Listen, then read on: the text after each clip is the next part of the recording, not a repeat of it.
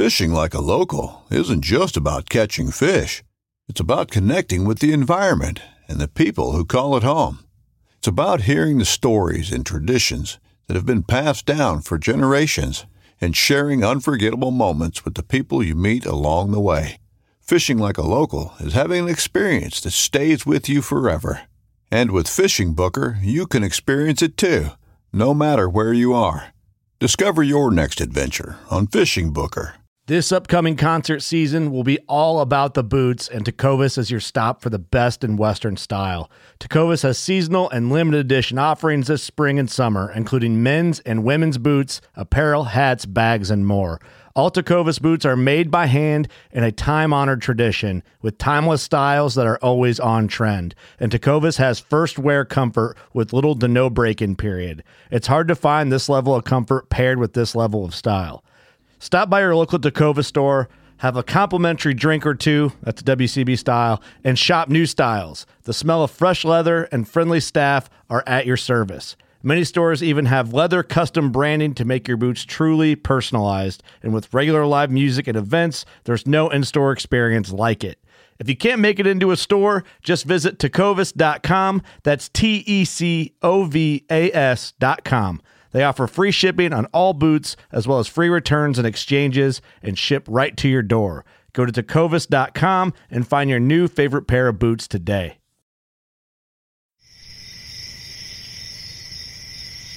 From the Palmetto Swamps to the Piney Woods to the Oak Flats, you're listening to the Louisiana Bowhunter Podcast.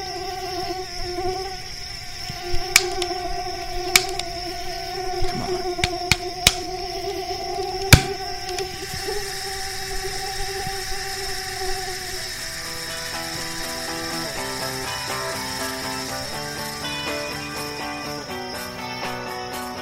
Hey guys, on this week's episode of the Louisiana Bowhunter Podcast, we're on the phone with Donovan Wiley out of Jonesville, Louisiana, talking about his recent public land stud that he killed on Monday of last week, giving us a story on how he killed it, how he tracked it. It's a great story. I think everybody's going to love it. And we also get into a little bit of talk about equipment, about his time in the bow hunting world, 25 years experience, and still is just ate up with public land hunting. So he's definitely passionate about it. But before we get started, we need to give a big shout out to the two sponsors of the podcast.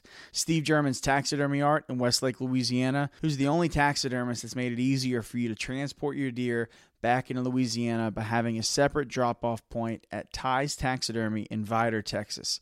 So if you're headed eastbound on I-10 coming from Texas, you've got an easy way around the CWD regulations. Drop off your deer in Vidor, pick up your deer a few months later from Steve German's.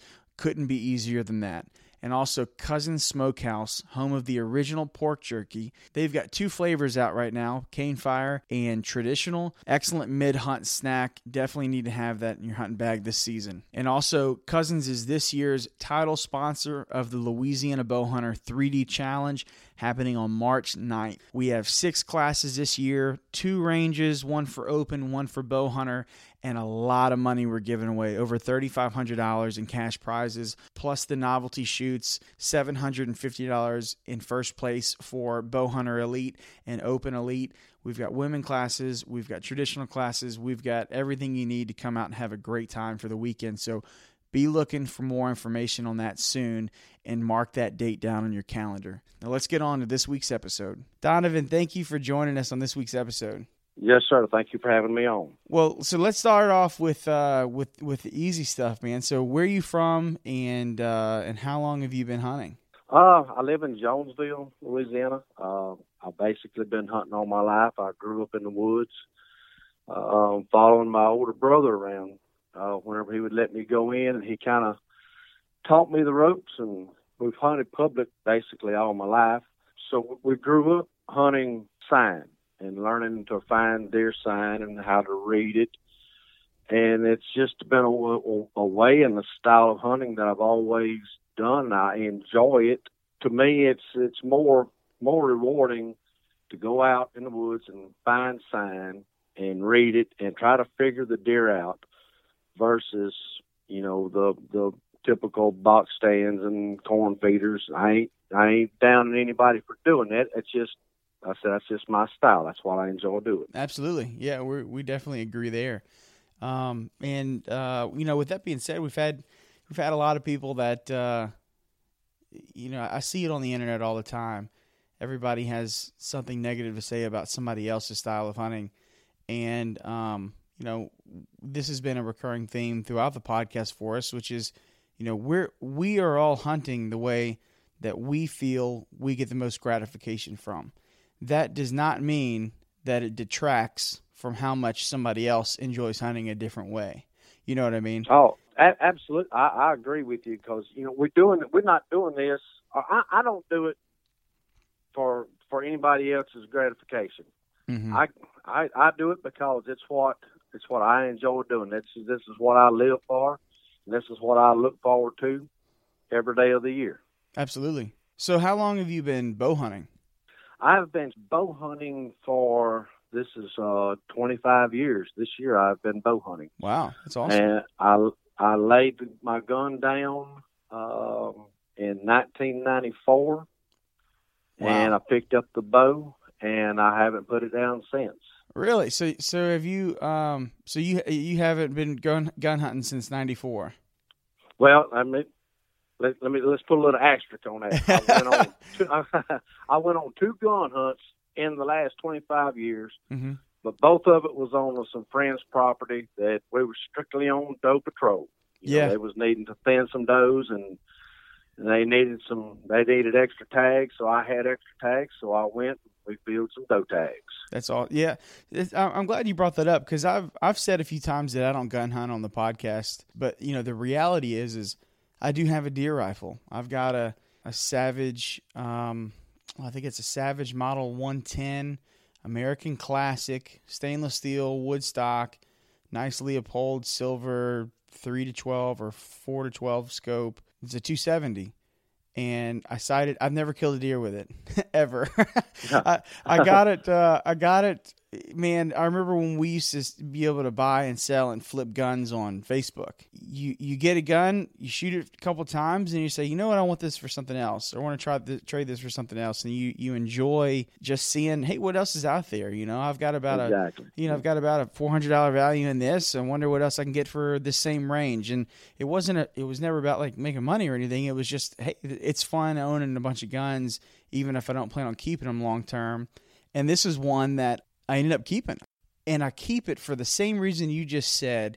If I ever get invited to somebody's property and, they want to put me on a doe patrol stand or a box stand or whatever, I don't want to be rude and say, no, I only bow hunt. I'm not going to go hunting with you. You know what I mean?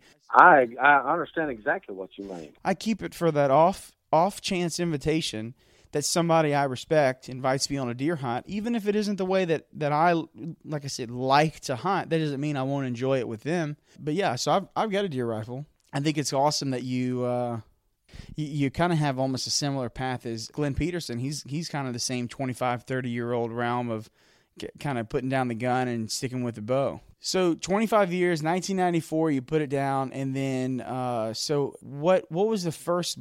If you remember, what was the first bow that you started hunting with back then? The first bow I hunted with, I had a XI Legend Magnum. I was shooting the 2213 Eastern Game Getters, and I had a 125 grain Thunderhead on it. And the first deer I killed was a doe, and I was so nervous trying to get drawn back on her that the arrow actually fell. I think, if I remember correctly, it was an old TM Hunter rest that I had, and the arrow fell off the rest 3 times before I ever got to full draw, and it all turned out good, but it was shaping up to be a disaster. So that's a long time ago. Now that's a whole lot longer than I've been bow hunting. Do you still get just completely consumed by, excitement when an animal comes out like that now? 2 weeks ago, I was hunting, and I had late one evening, I had a doe and a fawn come in there on me. I had no intentions of shooting. I took the shakes so hard, really? I couldn't have shot her if I wanted to. Oh, now, wow. I say the day it quits doing me that way, is the day I quit bow hunting. Absolutely. Yeah, I agree with you. Well, so that's really interesting because that was a topic that I had posted on social media of, how do you overcome buck fever or deer fever and gain your composure in the heat of the moment? Some people had some great answers. Some people had some very stoic, I do this and it works and that's it. And it's interesting because everybody's affected by deer differently. Some people get shaken up out of control by a doe. Some people, it's only when they see antlers, right? And I also think we kind of go through stages of, where certain animals or maybe certain size animals won't shake us up as much as other ones. Yeah, I think there's a lot of people listening right now that will be happy to know that they can be 25 years down the road and they still are consumed by it that heavily, because that's like the adrenaline rush, right? That's the emotion. That's why we do it. It is why we do it. That's why you do it. Absolutely. For me personally, your average doe doesn't do much for me. It did at the very beginning when I started bow hunting.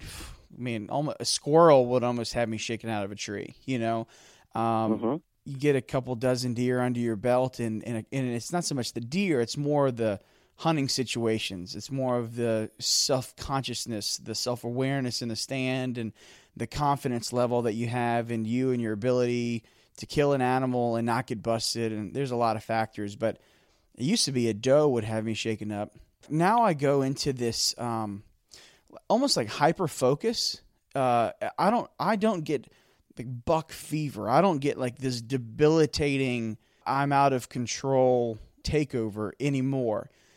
I kind of get super focused, almost like the way a lab gets when there's 50 ducks about to land in the decoys. You know what I mean? Like it's like, this is the moment, it's here, everything comes down to this second, and then you execute. So I'm not going to tell you I have it under control. That would be a lie. But I do have it to a point where I recognize when the animal has control and I don't. And that's what I have to talk myself down from, which is I squeeze my shoulder blades together and I pin my shoulders back and I tighten up my thigh muscles and kind of clench my arms. And it's almost like I'm trying to be as rock still as possible. And I have to say, okay, stop, settle down, calm down. And for me, the longer I see an animal, the more I can regain my composure. Sometimes it's when they come up on you real fast and catch you by surprise. That's when it's kind of hard to overcome. But I have to physically say to myself, calm down. You've got this, bend at the waist, make a good shot, come to full draw, set your anchor, and I'll start saying to myself the movements or whatever I need, the inputs to myself of what I need to do to make this work. And then it works well. What works for you? What do you do?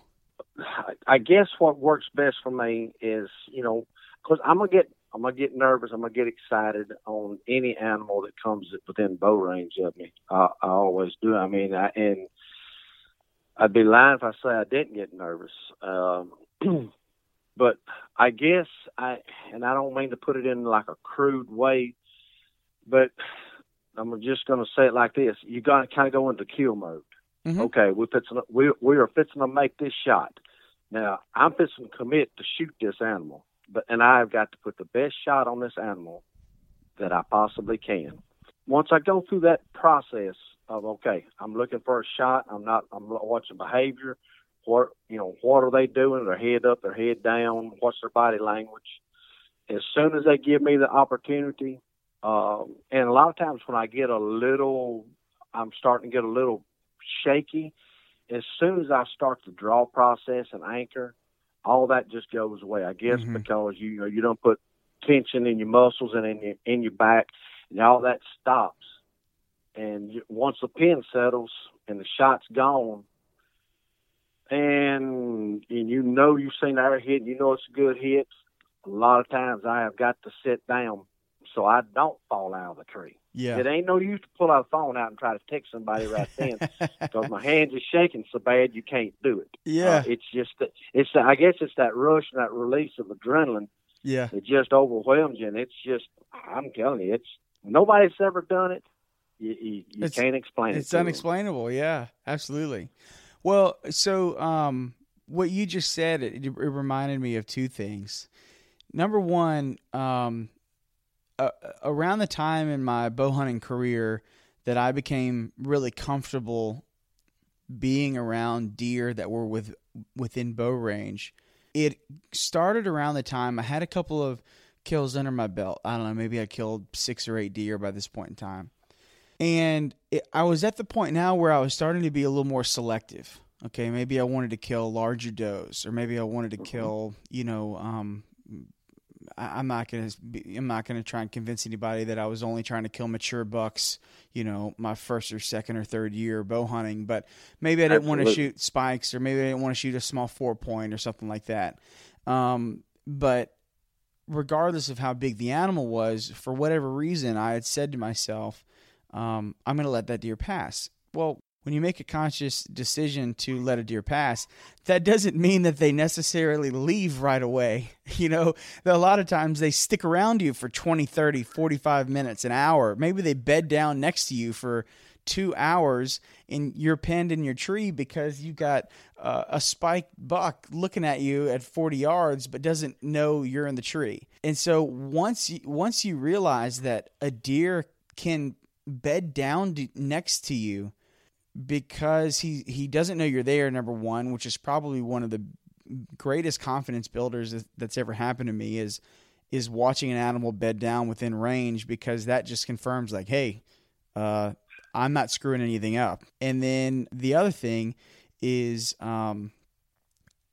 having them be very close to your tree or within 20, 30 yards, and knowing that when you're 20 to 18 feet up in the air, you're out of his vision field of view, if you will. You can move and turn around on your deer stand and grab something out of your bag, move your bow, hang your bow back up, whatever you want to do. You can get away with these movements within a certain distance of a deer from you, and they won't pick you off unless you make a noise or something like that.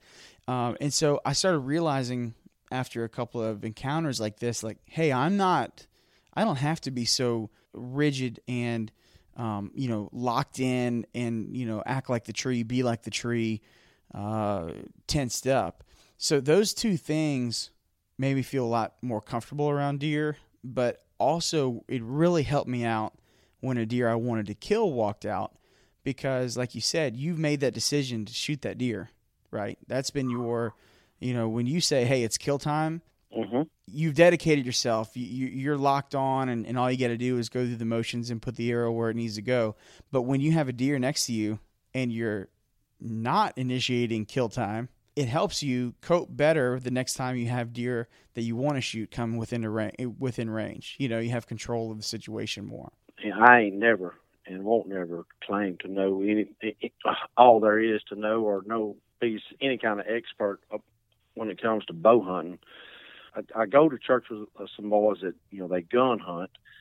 They primarily gun hunt. And I told them, I said, bow hunting deer has taught me a lot about deer behavior that I would not have learned had I been gun hunting, because as soon as I would have seen that deer 70, 80 yards out, well, I would have been looking for the first opening, put the crosshairs on it, pull the trigger, bang, the hunt's over with.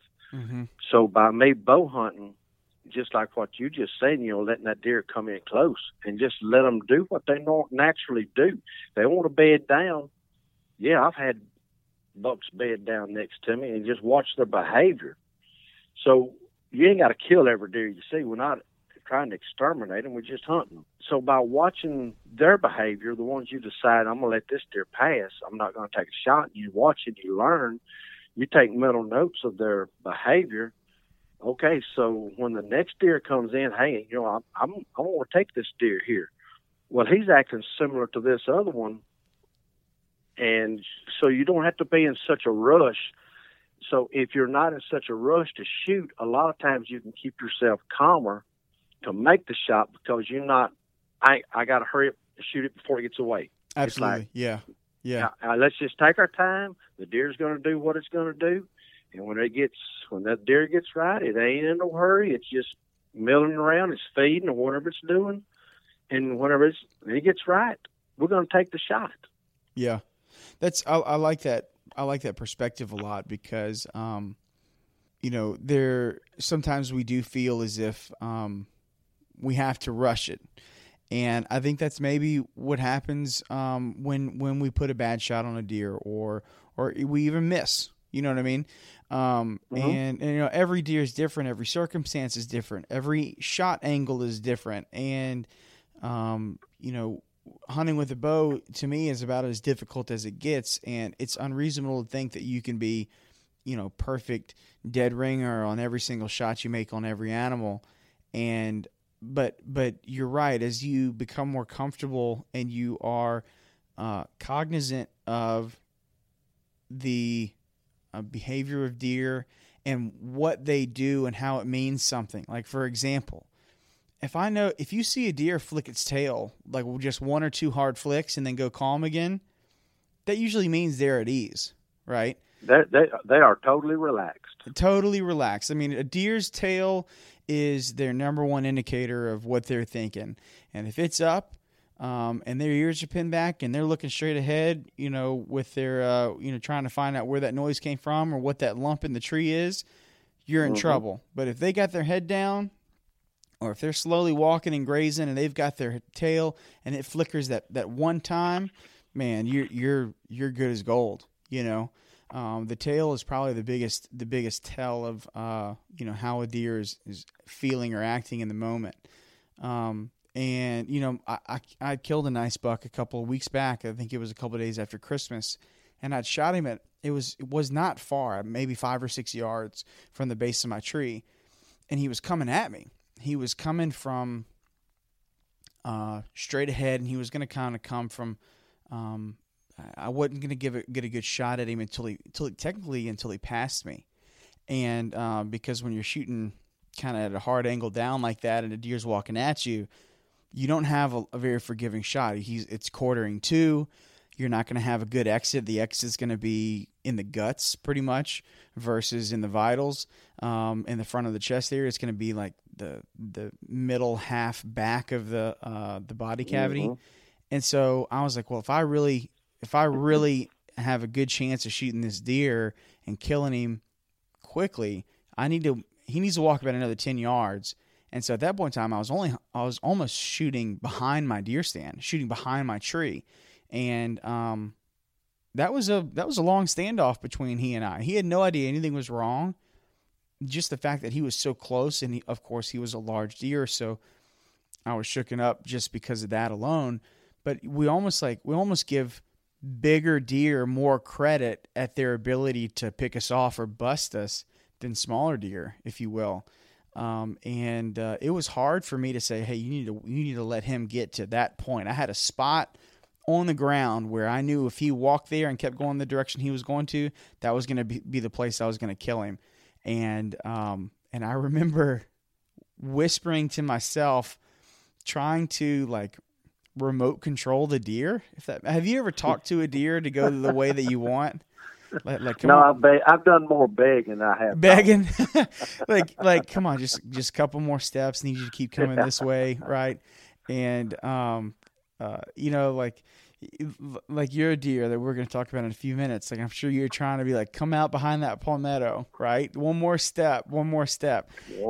And they get to that point, and you put the arrow where it needs to go, and it's almost like you black out. It's all one smooth motion. It's all one process where, pick up your bow, draw, put the pin on there, release.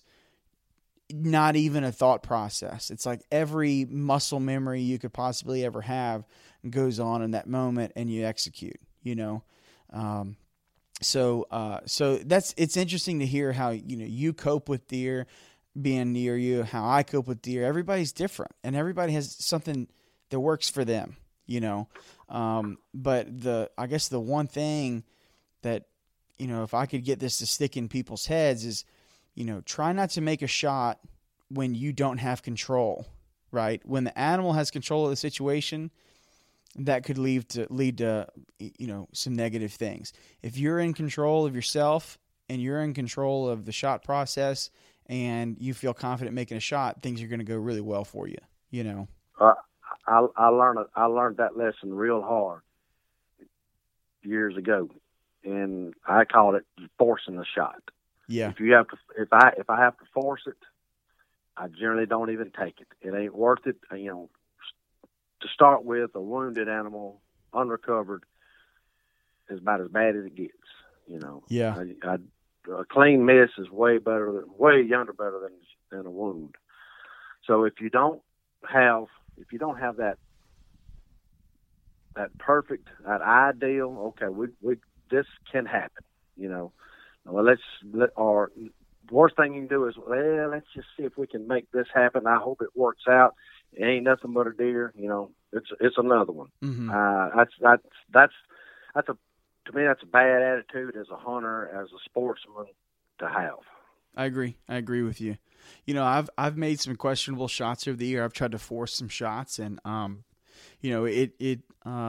sometimes it goes great. Sometimes you can get that arrow in there before that deer can react, and everything goes like you want.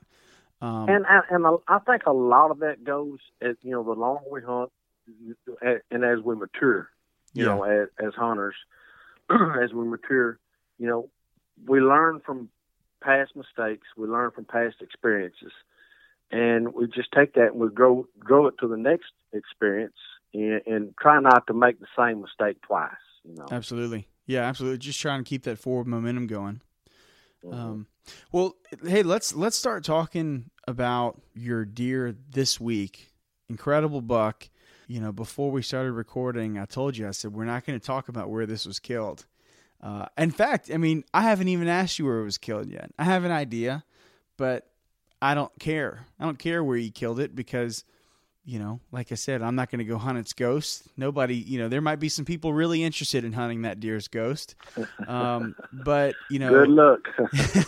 But I'll tell you, extremely impressive deer. What can you tell us about the physical properties of it? How big was it? If you've measured it, how many points was it? Things like that.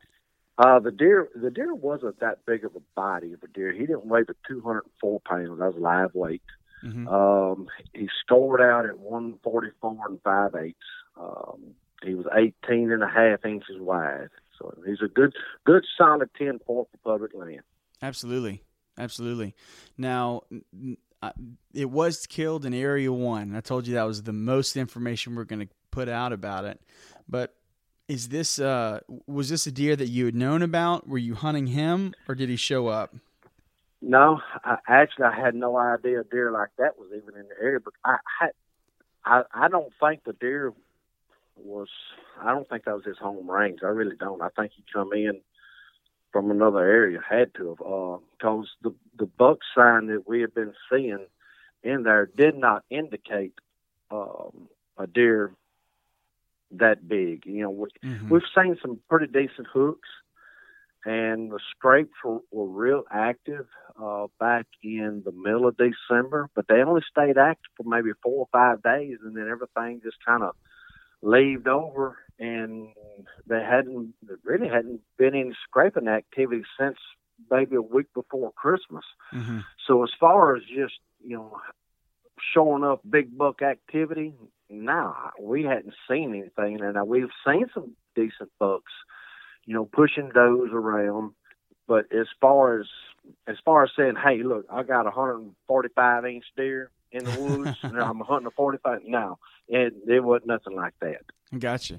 So tell us, kind of give us a story on the whole day. When did you get out there? Were you in a spot you had hunted previously? How were you set up? All that stuff. I was in an area that I had hunted previously and had seen a smaller buck bumping a doe around, and I told my buddy I was hunting with, left out that morning. So I told myself where I was going to go. I said, I seen one there. Who knows? Who knows what might come through there? You know, it's January. You know, the rut is pretty active in Area 1 in January. I said, so I'm going to go back in there and climb a tree and hang on and see what happens. So it's kind of cloudy there Monday morning, so it's kind of late breaking light. And even after it gets daylight, still ain't real bright in the woods. And there ain't nothing active. I think I seen one squirrel that morning. And I hear palmetto naturally behind me. And I turn and look, and here comes a nice sized doe, just not busting palmetto, but just moving pretty fast through. She turns, she gets there 20 yards from me, and she turns and she walks under my tree, literally 5 feet from my tree. And I'm videoing her with my phone, and she goes on out, crosses the ridge, gets in a flat, and heads on up. And I'm thinking, all right, now I know how the deer are coming through here, so I maybe need to move my setup just a little bit. You know? So about the time she gets out of hearing, where I don't hear her rustling palmetto, I hear palmetto behind me again. And I thought, hey, that could be a buck, you know, following her up, you know. So I turn around and look, and by the time I turn around and look behind my tree, well, he sticks his head up over the palmetto. And I was like, oh, my God, look at that. That's a good buck. So I said, hey, look, it's fixing to happen right here underneath me. Man, I stand up, turn around, and get ready. Well, he, for whatever reason, he lost her trail, and he's walking back and forth, and he finally catches her trail again. He comes up.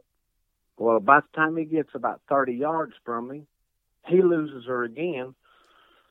Well, he starts veering away from me. Well, it's like a little opening over there. So, and I had done, by the time it got good daylight, I done took my rangefinder and got me some waypoints out that way. Mm-hmm. And he turned, and I said, well, he's going to walk behind that little 2 palmetto there. And so I pushed my sight up to 35. And when he stepped behind him, he stopped. And I come to full draw on him. And when I settled the pin on him, I was like, well, I'm looking right through that palmetto. I said, I can't shoot through that palmetto because it may turn my arrow. And so instead, I took my focus off of the deer and put my focus on that palmetto. I just pulled the pin right to the edge of the palmetto and didn't refocus on the deer to really see where the pin was sitting on the deer, because by this time I was pretty torqued up, okay? Mm-hmm. And so when I shoot the deer, I see the arrow hit him, and it don't get any penetration. And I'm like, oh, my God, I have shot that dude right in the shoulder. And when he wheeled to run, I could see arrow just sticking out. Mm. So I watched him. He run back down the way that I came, the exact trail that I walked in on. And in about 80 yards, he went out of sight, and I heard him stop running, and then I didn't hear anything else. So I said, well, I know he ain't crashed, because if he would, crashed and you would have heard him in that palmetto, I said, he's going to slipped off. So that was at about 7:20 when I shot him. And I texted a couple of my buddies and told them what I'd done, what had happened. And the guy I was hunting with, he said, well, just sit tight, and I'll be over that way. We're going to give him a little while. I said, definitely, we're going to give him a little while before we get started on the track. So he come about 9:30. We get together and get started on the track. Well, about 80 yards down from just past where I seen him stop, we found a little blood on some palmetto. And a little ways further, he stopped again, and it was another pile of blood, probably about the size of a paper plate, Oh, well, at least he's bleeding, I don't know. I'm still thinking I got him in the shoulder, Yeah. Shoulder. Well, maybe there was a little bit of bubbles in the blood. So, well, maybe I got deep enough. I got part of that lung. So we start the track. He's bleeding. I don't. Hey, you obligated then. At this point in time, how long had it been since you shot him? At that point, it had been just a little over 2 hours since I'd shot. Okay. And so the blood piles you're finding, did it look like a blood pile from the wound or maybe from him breathing, like his nose? Both. Okay. Yeah. Both. Because we had found blood there and found some real, just like you made bubbles, like foam, red foamy blood. So we knew there was blood coming out of his nose or his mouth, at that point. Yeah. So we said, well, we just take it slow and just see what the sign tells us. So he goes down, and I don't know, probably a quarter, not quite a half a mile. He makes a hard right, goes across the ridge into another flat, and beds down. We find his bed. Well, when we find his bed, we can't find where he left anywhere after that. So we start making little half circles around past the bed. Can't find anything, so we come back to the bed. And we're talking, well, you reckon when he got up, he doubled back on himself. Well, I don't know. Let's check it out, So we started following back, and we go just a little ways backtracking, and there's blood on both sides of the trail. Mm-hmm. So I was going to ask you if you had it on. He shot on the left side. I know I didn't get a pass through, so that tells me that he's done turned around and he's backtracking himself. Yeah, absolutely. So real carefully, we follow him back and find where he veers off. About 50 yards, he backtracked himself. And he veered off of this trail, got back in the main little trail that he was in originally, headed back south. Now, the wind's out of the north. He's headed south, due south the whole time. So he's got the wind behind his head. Mm-hmm. And he goes probably another 300 or 400 yards, backtracks himself again. At this point, I had done give up on even finding the deer because he done backtracked himself twice. I'm thinking he's got enough wits about himself. He's trying to throw somebody off of his trail, But he's still bleeding, so I'm still going to track. As long as I can find a drop of blood, I'm going to track. And from that point, we go maybe 100 yards, maybe not that much. We walk to within 20 yards of this deer. He's downwind of us, so we walk within 20 yards of him. He's in a big briar patch, real thick vine patch, and he blows out of there. And whenever he come out of there, he come out real strong, but then after he went about 15 and 20 yards through all them vines, you could tell instead of going over the top of it, he just started kind of going through it. Mm-hmm. And I couldn't see a whole lot ahead of me. My partner was all kind of off to the side, and all of a sudden everything stopped. And he looked at me, and he said, DR, he said, that deer just went down. I said, you think? He said, I know he did. He said, everything stopped right there. He said, that vine right there that you see swinging, he went down right there. Oh, well, let's go get him then, if you think he went down. So we tear our way through that thicket and get over there. Well, to our surprise, he didn't go down. He had another little opening. But from the time that we jumped him to the time we got there, he had done bedded down again. Well, when we seen that bed, when we jumped him, it was 11 o'clock when we jumped him. So we'd done tracked him from 9:30 to 11 to that point. And so he goes through that vine patch, hits that little opening, beds down again. It's an old deep slough there. It's got water in it. We knew he didn't go across the water because we could have heard him splashing. Yeah. So we're standing there at the edge. Well, which way did he go? He bedded down right here, and they done got up. So we bumped him again when we come to that vine patch. And I had turned my back to my partner and made a few steps away and we're talking, but we're not talking loud, you know. So I'm thinking, and he is too, that deer done got up and went on down, and he's plumb out of earshot, you know. If we would have been paying attention, the joker is laying 15 steps from us. Wow. Because whenever I turned away from him and took a few steps away from the deer got up and went across the water. Well, then we got a good look at him because it's kind of open. He crossed the water, got on the other side, and we could tell that left shoulder was all busted. He couldn't stay up. He was stumbling and falling and getting back up and falling and getting back up. So we got to see the deer and see how he was acting. We knew he done got really weak. And we watched him where he walked down the bank, down the edge of the slough a little ways, and just kind of disappeared up in the edge of the palmetto. We marked it by a big striped oak. Okay, well, we're just going to give him an hour.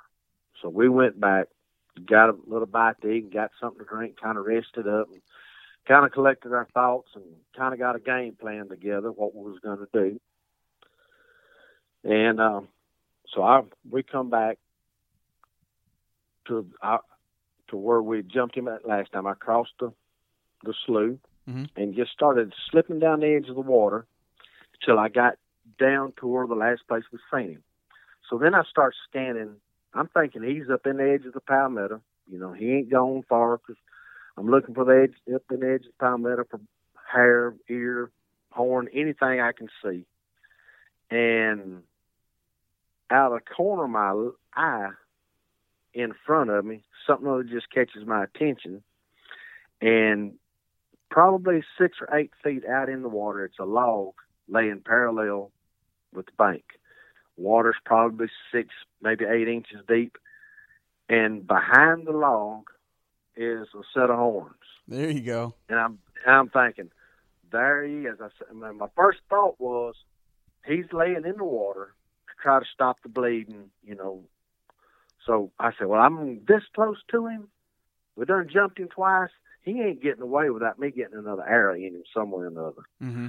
So I knocked me another arrow, come back to full draw, and just kind of sidestep myself until I can see the point of that shoulder. And as soon as I see the point of that shoulder, well, I put another arrow in him, but he don't flinch. Yeah. So I step up where I can really see him, and he was laying there in the water, stone cold dead. Wow. That's awesome. That's a great story, man. And he was way bigger than I thought he was. There was no ground shrinkage to him. Yeah. That's an exciting story. You tell it really well. And I'm sitting here and I feel like I was on that track with you. I can picture the ridge. I can picture, the slough and the palmetto and where he was sitting when you were, talking to 15 steps from him. And I just think that's a great story. I'm excited for you, Thank you. That hunt to me is one of the most probably, and it will be. And I told the guy I was hunting with, his dad was in the hospital, not doing well, really just, for the lack of a better term, laying there, not even knowing he was even in the world. Mm-hmm. And I told him, I said, one of these days, I told him, I may wind up just like your dad. I said, if I do, and I don't know anybody, I hope God lets me come back to a day like this and relive this day, when I don't know anything else. Yeah. That's all you can hope for. Yeah, that's powerful. I think that's great. I know what you mean. You're in it's like this moment of zen. There's not a whole lot of times in your life where you intentionally catalog something, an event or a day, where you'll never forget it. It's kind of like where were you on 9/11, or where were you watching the Saints game when they won the Super Bowl? You know what I mean? It's almost at like that level of, you remember what you were wearing, you remember what you had for lunch, you remember what time you woke up that morning, you remember every inch of that day. And when you can do it and pull something like that off, on public land. It's great. And we all want that double lung shot, run 40 yards and pile it dead. That's easy. But it's hunts like that one unfolded that really just, every time you see, once I get him back from the taxidermist, 30 years from now, if I live that long, I see that deer hanging, I will remember that morning, going from the high of seeing him, getting a shot on him, and then the low and the disappointment, and like, oh my, I have done messed up, the kind of the lowest of lows, and then 4 hours later, you back on top of the world again. Yeah. I won't tell the whole story, but I'll kind of tell it about, a similar experience for me when it wasn't so much this journey of finding the deer, because I had made a great shot on the deer. I knew he was dead. It was more about the whole process of getting to this point.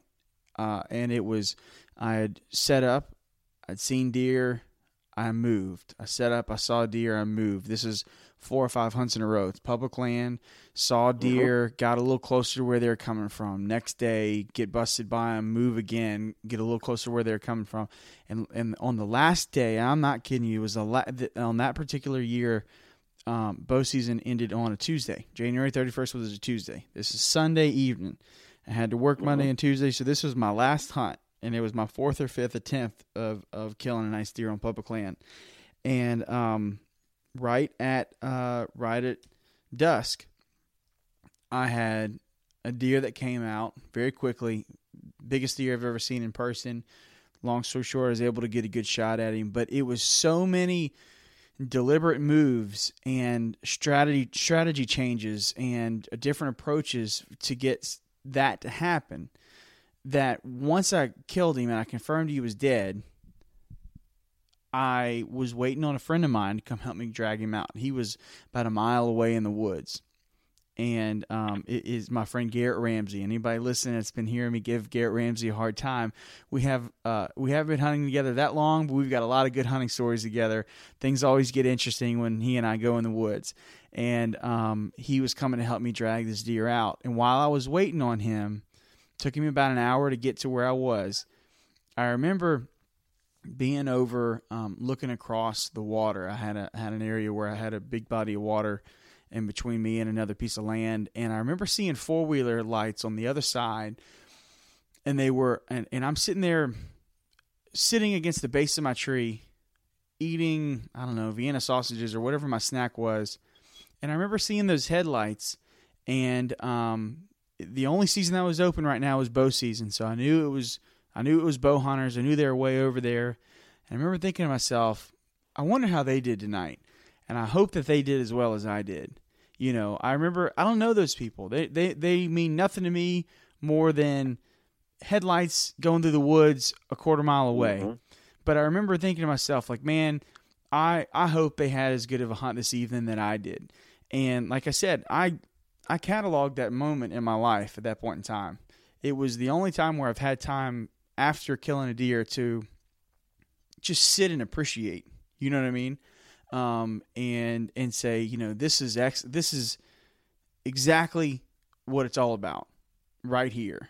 It's kind of cool that we're talking about this at the end of the season, because there's going to be a lot of people that are ending the season right now and they didn't have great seasons. And there's going to be a lot of people that end the season this week or in a couple weeks and it's the best season they've ever had. And it changes year to year. Sometimes you're the hammer, sometimes you're the nail, Exactly. And on your hunt, you were the hammer. And on my hunt I just talked about, I was the hammer. But my God, how many times have we been the freaking nail? Oh, more times than what I want to talk about. But being the nail that often makes being the hammer that much sweeter, Absolutely.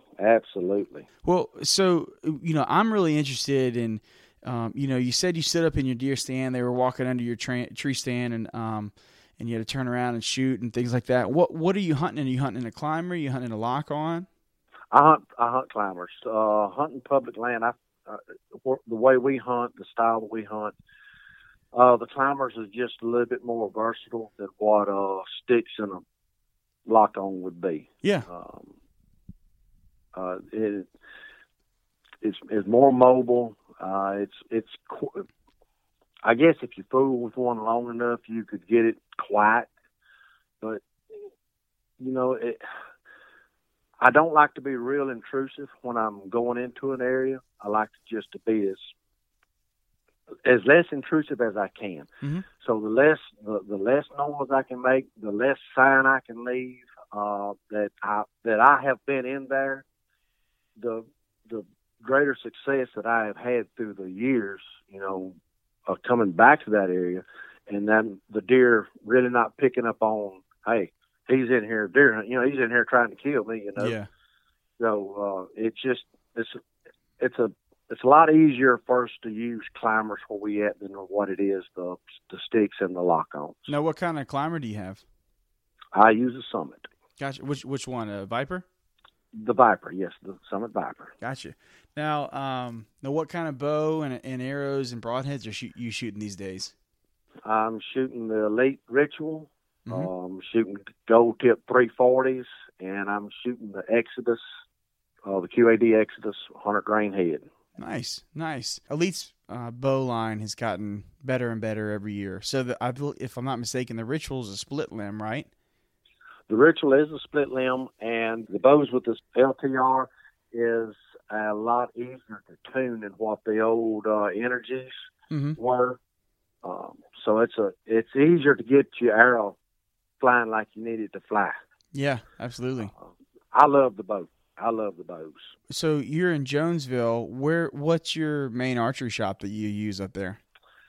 The main archery shop that I use is actually it's not real close to me. It's Man Cave out in Bentley. In Bentley, Spanky. Yeah, absolutely. Spanky. Oh yeah, Spanky. Spanky's a good friend of mine. He's helping me out a lot this year with the archery tournament we have in March, the 3D Challenge, Louisiana Bowhunter 3D Challenge. See, I didn't get to make that one last year. I don't know what come up that I couldn't make that 3D challenge that you had out there last year, but I got it on the calendar to make it this year for sure. For everybody listening, it's March 9th. It's in Pollock, Louisiana, and Locke Wheeler and I are working on making the flyers and a lot of the ads and putting all the information together for people so we can start pushing it. And I get asked about it every day. When is it? Where is it? How do I get there? Things like that. And if you don't mind, I'll do a little plug real quick on what it's about and what we do it for. So it's a 3D archery tournament where we're trying to get people into the sport of shooting tournaments and getting involved in your local club and wanting to stay tuned up out of the season where you're shooting your bow year round essentially.